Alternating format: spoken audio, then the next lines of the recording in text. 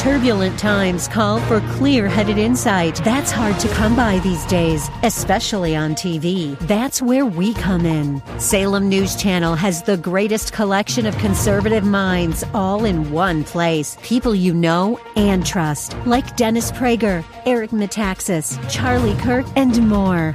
Unfiltered, unapologetic truth.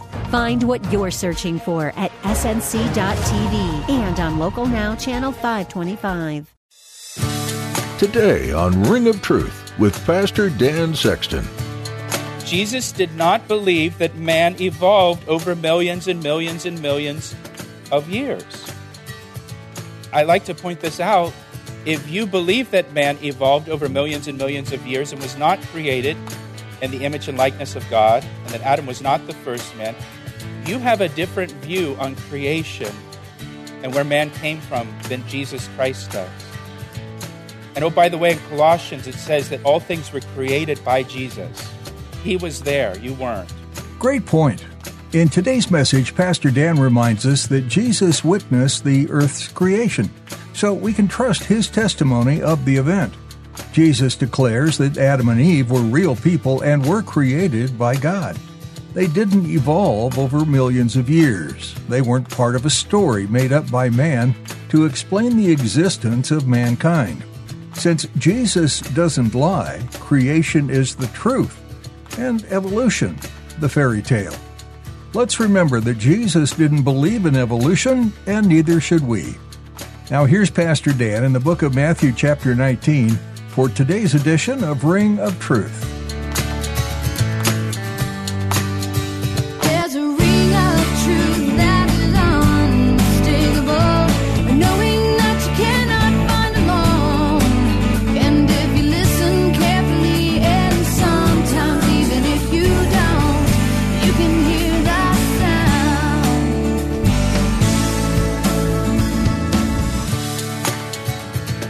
Matthew 19. Now, because we study verse by verse through the Bible, we don't skip anything. And so Matthew 19 just happens to be the next chapter that we're in.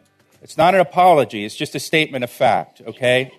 Verse 1 says, "Now it came to pass, when Jesus had finished these sayings, that he departed from Galilee and came to the region of Judea beyond the Jordan. And great multitudes followed him, and he healed them there. And the Pharisees also came to him, testing him, and saying to him, 'Is it lawful for a man to divorce his wife for just any reason?' And he answered and said to them, 'Have you not read that he who made them at the beginning made them male and female, and said, for this reason a man shall leave his father and mother and be joined to his wife, and the two shall become one flesh. So then, they are no longer two, but one flesh. Therefore, what God has joined together, let no man separate.' And they said to him, 'Why then did Moses command to give a certificate of divorce and to put her away?' And he said to them, 'Moses, because of the hardness of your hearts, permitted you to divorce your wives, but from the beginning it was not so. And I say to you, whoever divorces his wife, except for sexual immorality, and marries another, commits adultery. And whoever marries her who is divorced commits adultery.' His disciples said to him, 'If such is the case of the man with his wife, it is better not to marry.' But he said to them, 'All cannot accept this saying, but only those to whom it has been given. For there are eunuchs who were born thus from their mother's womb, and there are eunuchs who were made eunuchs by men, and there are eunuchs who have made themselves eunuchs for the kingdom of heaven's sake. He who is able to accept it, let him accept it.' And then little children were brought to him, that he might put his hands on them and pray, but the disciples rebuked them. But Jesus said, 'Let the little children come to me, and do not forbid them, for of such is the kingdom of heaven.' And he laid his hands on them and departed from there." The first time I taught through the Gospel of Matthew was in the first year of our church. And we had about 8 people in the church. I remember the Sunday I taught through this passage because we had 2 visitors that came. Which you notice that when you've only got 8 people, you know. It's like a revival broke out, you know. And I read the passage just like I did with you. And when I said, "You may be seated," I watched the couple look at each other, and they got up and walked out. And I thought to myself, 20% of our congregation just walked out. Give me a chance to offend you. I just read it. So Jesus just taught on forgiveness in chapter 18, and now he leaves the Galilee for the last time, and he begins his journey to Jerusalem and the cross. He will return to Galilee after the resurrection to meet with the disciples there, but now he departs for the last time before the cross. Jesus grew up in Galilee. Nazareth is in Galilee. Most of his ministry was in the Galilee. He did most of his miracles, most of his teachings there in and around the Galilee. He lived in Capernaum on the Sea of Galilee for the 3 years of his ministry. And now he leaves it all behind for Jerusalem and the cross. You know, Jesus was both God and man. He was human and felt human emotions. And I read this and I wonder, what was it like for Jesus to leave the Galilee? After everything that has happened there and all of the ministry, and to leave the Galilee now for the last time. Luke chapter 9, verse 51 says, "Now it came to pass, when the time had come for him to be received up, that he steadfastly set his face to go to Jerusalem." So now it's time. It's time to go to the cross. This is the reason he came. And so he steadfastly set his face to go to Jerusalem. Isaiah 50, verse 7 says he set his face like flint. He's going to go through this. He's going to endure the cross. And he sets his face like flint to go to the cross, to die for your sins and mine. He goes to Jerusalem at the time of Passover. So Passover is approaching. Jesus was crucified on Passover. Jesus is described as our Passover by the Apostle Paul. He's the Lamb of God who came to take away the sins of the world. This is why he came. And verse 1 tells us that Jesus came into the region of Judea beyond Jordan. That's a location, a geographic region. Judea beyond Jordan. He's traveling toward Jerusalem along a road that ran parallel to the Jordan River Valley. There's a highway that runs along that same stretch still today.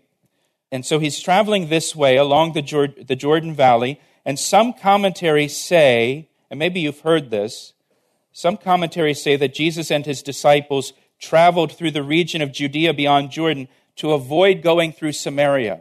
Sometimes you'll read that in commentaries that the Jewish people didn't pass through Samaria. They went around Samaria, and that's actually not true. There's several examples just in the Gospels of Jesus traveling through Samaria. The Jews did travel through Samaria. The road that he's on here that went through Judea beyond Jordan was actually just easier to travel. They traveled on foot. And Samaria is mountainous. This is just an easier way to go. There's less mountains traveling along the edge of that Jordan River Valley. And so verse 2 says, "And great multitudes followed him, and he healed them there." So the Jewish people are all traveling now to Jerusalem, on their way to Jerusalem to celebrate the Passover. So you have these large groups of people from every village and town making this pilgrimage together. And so there were great multitudes following Jesus to Jerusalem. As they went, Jesus healed many of them that were sick. Mark's account says he also taught the multitudes. So even as he's on his way to the cross, he's still ministering to people. He's still healing. He's still teaching people about the kingdom of heaven. And then verse 3 says, "Then Pharisees also came to him, testing him, and saying to him, 'Is it lawful for a man to divorce his wife for just any reason?'" So these Pharisees, they come to Jesus with this question, but they're testing him. Their question was not sincere. They're trying to trap him with this question about divorce. Remember, long before this, the religious leaders rejected Jesus as their Messiah. They've been actively plotting how they might kill him, do away with him. Meanwhile, Jesus' popularity was growing among the common people. And the Pharisees asked this question about divorce. And the question was not, is divorce permissible? The question was, for what cause is divorce permissible? Divorce was permissible. That's not the question. The debate was over on what grounds was divorce permissible. Now, at that time within Judaism, there were two camps regarding divorce. There was one camp that said a person could divorce over any reason at all. The other camp said divorce was permissible only in the case of sexual immorality within the marriage. And this whole debate stemmed from one word in one verse in the Old Testament law and how that one word was interpreted. If you're taking notes, you can jot down Deuteronomy chapter 24, verse 1. That's the verse here that is causing this controversy. And it says in Deuteronomy 24:1, you don't have to turn there. It says, if a husband finds some uncleanness in his wife, he can divorce her. And so the debate was over that one word, uncleanness. What does that word mean? If uncleanness is the cause, the grounds for divorce, then what exactly does that word mean? And the word, it's a Hebrew word there. It's a very broad term in Hebrew. And so one camp said that word uncleanness, it refers to sexual uncleanness only, while this other camp said, well, it can refer to anything. And you can divorce for any reason you come up with. Just like today in our culture, we have irreconcilable differences, right? Now, the New Living Translation of this verse, Deuteronomy 24:1, listen to this. This is how the New Living Translation translates it. If he discovers something wrong with her, he can divorce her. It's a pretty low bar, right? If you find something wrong with her, something about her you just don't like, you could divorce your wife. How difficult is it for you to find something wrong with your spouse or for your spouse to find something wrong with you? Again, that's a real low bar, if that's the standard. And aren't you glad that love covers a multitude of sins, right? I think that's one of the most beautiful things about marriage is just the grace and acceptance that you and your spouse extend to each other. I mean, who else would put up with you, right? And your nonsense. Now, this view that you can divorce for really just anything at all, for any reason at all, this was by far the more popular view in society. And so there are examples in Jewish writings from the time of men divorcing their wife because she burned dinner. There's examples of men divorcing their wife because she wasn't as pretty as other women. Right? Anything at all that you could come up with, anything that you dislike. You know, even if your wife is less attractive than some other woman. In some cases, Jewish men divorced and remarried multiple times because of this. Just think about marriage. Any time you hit a conflict in the marriage, if you have this easy out, this no-fault divorce, you can just divorce her. So you had men in that society who divorced and remarried multiple times. You're listening to Ring of Truth with Pastor Dan Sexton of Calvary Chapel, Ellicott City, Maryland. We'll return to the second half of today's message in a moment. But first, here's a word from Pastor Dan. It's my privilege to share the Word of God with you through our radio ministry, Ring of Truth. Thank you for tuning in each day. Hey, I would love to hear from you. Will you take a moment to email me to tell me how these daily studies have ministered to you? I want to hear your story.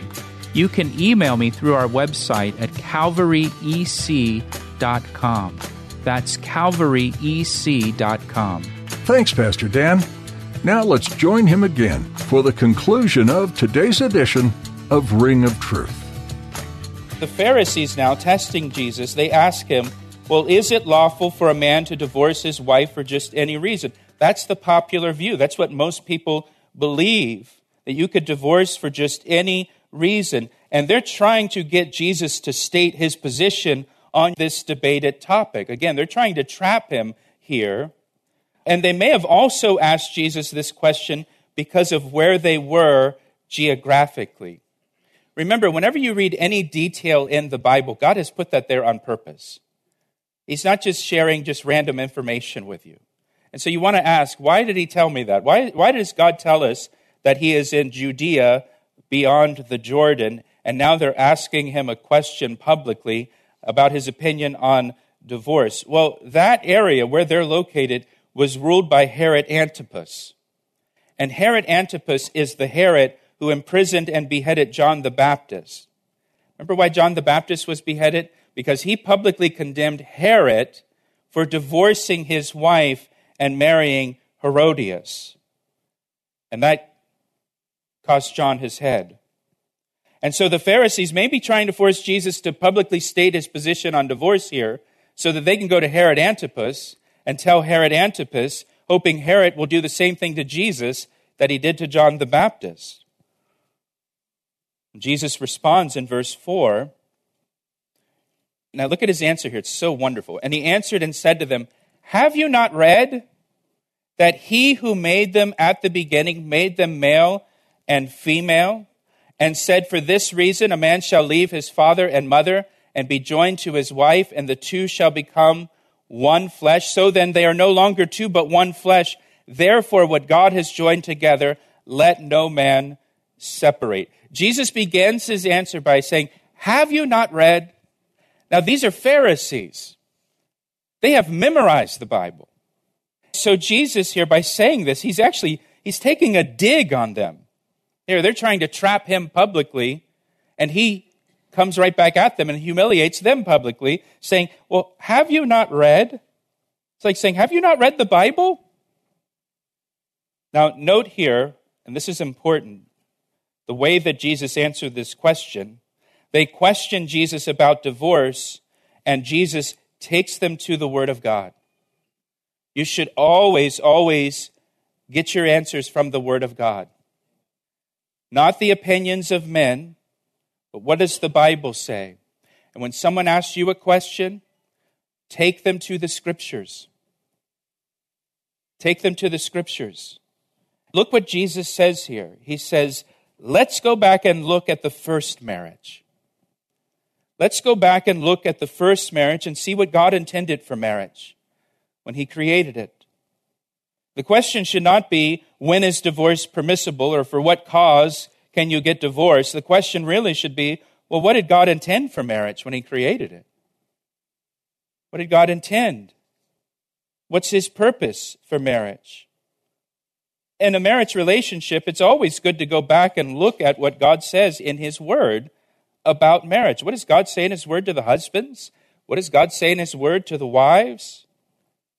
It's good to be reminded of those things. It's good to go back and look at those verses again and remind yourself of what you're called to. And then to ask the Lord to search your heart and show you where you're falling short and what God has called you to be as a husband or as a wife. And Jesus takes them back to the first marriage. He takes them back to the first two chapters of the Bible, Genesis chapter 1 and Genesis chapter 2, and the creation of Adam and Eve. Now, Jesus believed the Genesis account of creation. He believed that there was a literal, historical Adam and Eve who were created in the image and likeness of God. Look at verse 4 again. And he answered and said to them, have you not read that he who made them at the beginning made them male and female? Adam and Eve were made by God. They were created, is the idea here. And Jesus says, note this, they were created at the beginning of his creation. On the sixth day, they were created. Jesus did not believe that man evolved over millions and millions and millions of years. I like to point this out. If you believe that man evolved over millions and millions of years and was not created in the image and likeness of God, and that Adam was not the first man, you have a different view on creation and where man came from than Jesus Christ does. And oh, by the way, in Colossians it says that all things were created by Jesus. He was there, you weren't. And note also it says that God created them male and female. God created mankind with only two genders. And God decides the gender of each person. Never thought I'd have to say that. And there's a reason, as we see in the marriage relationship, we see that there's a reason God designed mankind male and female. He says in verse 5, for this reason, a man shall leave his father and mother and be joined, note that word joined, to his wife, and the two shall become one flesh. Verse 6, so then they are no longer two, but one flesh. Therefore, what God has joined together, let no man separate. And we see here in the Genesis story that God created marriage. Marriage is the only thing that we have still today from the Garden of Eden.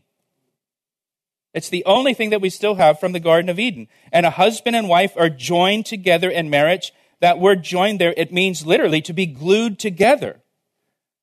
If you've ever done any woodworking, like when you glue two boards together and make them one board, they are no longer two individual people. A man and a woman are joined together, glued together in marriage. They're no longer two individuals now. They become one flesh. They're one. Now, back in the Genesis account, if you remember, with each day of creation, God would say, and it was good. Everything he created, each day, it was good, it was good. And when he created man on the sixth day, God said, it's very good. Man was the pinnacle of God's creation. But then when God saw that man was without a wife, God said, it's not good. That's the first time that God says something's not good in his creation. It's not good for man to be alone. And so God created Eve for Adam and created Eve out of Adam's side. And then the two were joined together as husband and wife, and the two became one flesh. Man is made in the image of God. Both man and woman are made in the image and likeness of God. And just as the Godhead is made of the Father, Son, and Holy Spirit, it's a triune God, man is also a triune being, made of spirit, soul, and body, or spirit, soul, and flesh. And when a man and a woman, as husband and wife, are joined together as husband and wife, they become one flesh. It doesn't say a husband and wife become one spirit, because that's not how they're joined together as one. He doesn't say they become one soul, because that's not how they're joined together. They become one flesh. They are joined together through their flesh. God designed the male and female bodies to physically become one flesh together. Two men can't become one flesh. Two women can't become one flesh. Only a male and female can be joined together physically as one flesh by design. This is how a husband and wife become one. Not through the soul, not through the spirit, but through the flesh. And so then they are no longer two, but one flesh. Therefore, what God has joined together, let no man separate. And here's what Jesus is saying. He goes all the way back to the first marriage that God created, and he says here, essentially, in God's original design for marriage, divorce wasn't an option. Divorce wasn't part of that. If you think about it, there were no other people on the face of the earth for Adam and Eve to marry. Adam and Eve had to stay together in the marriage. And fortunately for Adam, Eve was the most wonderful girl he had ever met. She's the only girl. You know that Adam didn't wrestle with, is she the right one? I don't know. So Jesus takes us back to the first marriage, and he shows us God's original design for marriage was for the marriage relationship to be a permanent relationship between a man and woman for life. He asked me how I know, and I say it rings truer than the finest crystal. You've been listening to Ring of Truth with Pastor Dan Sexton. Currently, Pastor Dan is teaching through the book of Matthew, chapter by chapter and verse by verse. This is a book that may cause you to be curious about the history before and also what comes after. If you're wondering about something you heard today, would you give us a call? Our number is 410-491-4592. We'd be happy to talk with you about anything you heard today or to hear about how these messages are impacting your life. We'd also love to know about any prayer requests you might have. Once again, that number is 410-491-4592. Would you be willing to pray for the ministry of Ring of Truth? So many listeners may be hearing life-giving scripture they might not hear elsewhere. What an opportunity to reach people who are lost and without hope in the world. We'd be grateful for your prayers as the word is going out through these messages. If you'd like some specifics, we'd ask that you pray that lives would be changed and that God's kingdom would have more and more souls join Him because of the truth of His Word. Thanks so much for listening today and for praying. If you'd like to hear more messages like this one, we encourage you to go to calvaryec.com. Next time, Pastor Dan will continue on in the book of Matthew, right here on Ring of Truth.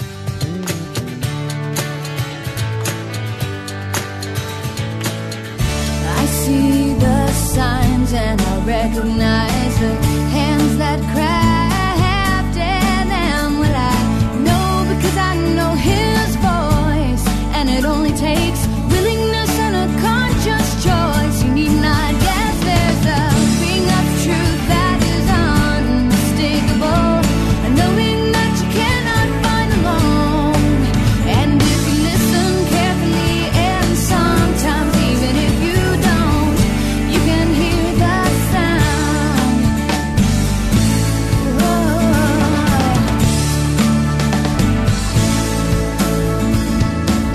He asked me how I know, and I say it rings true.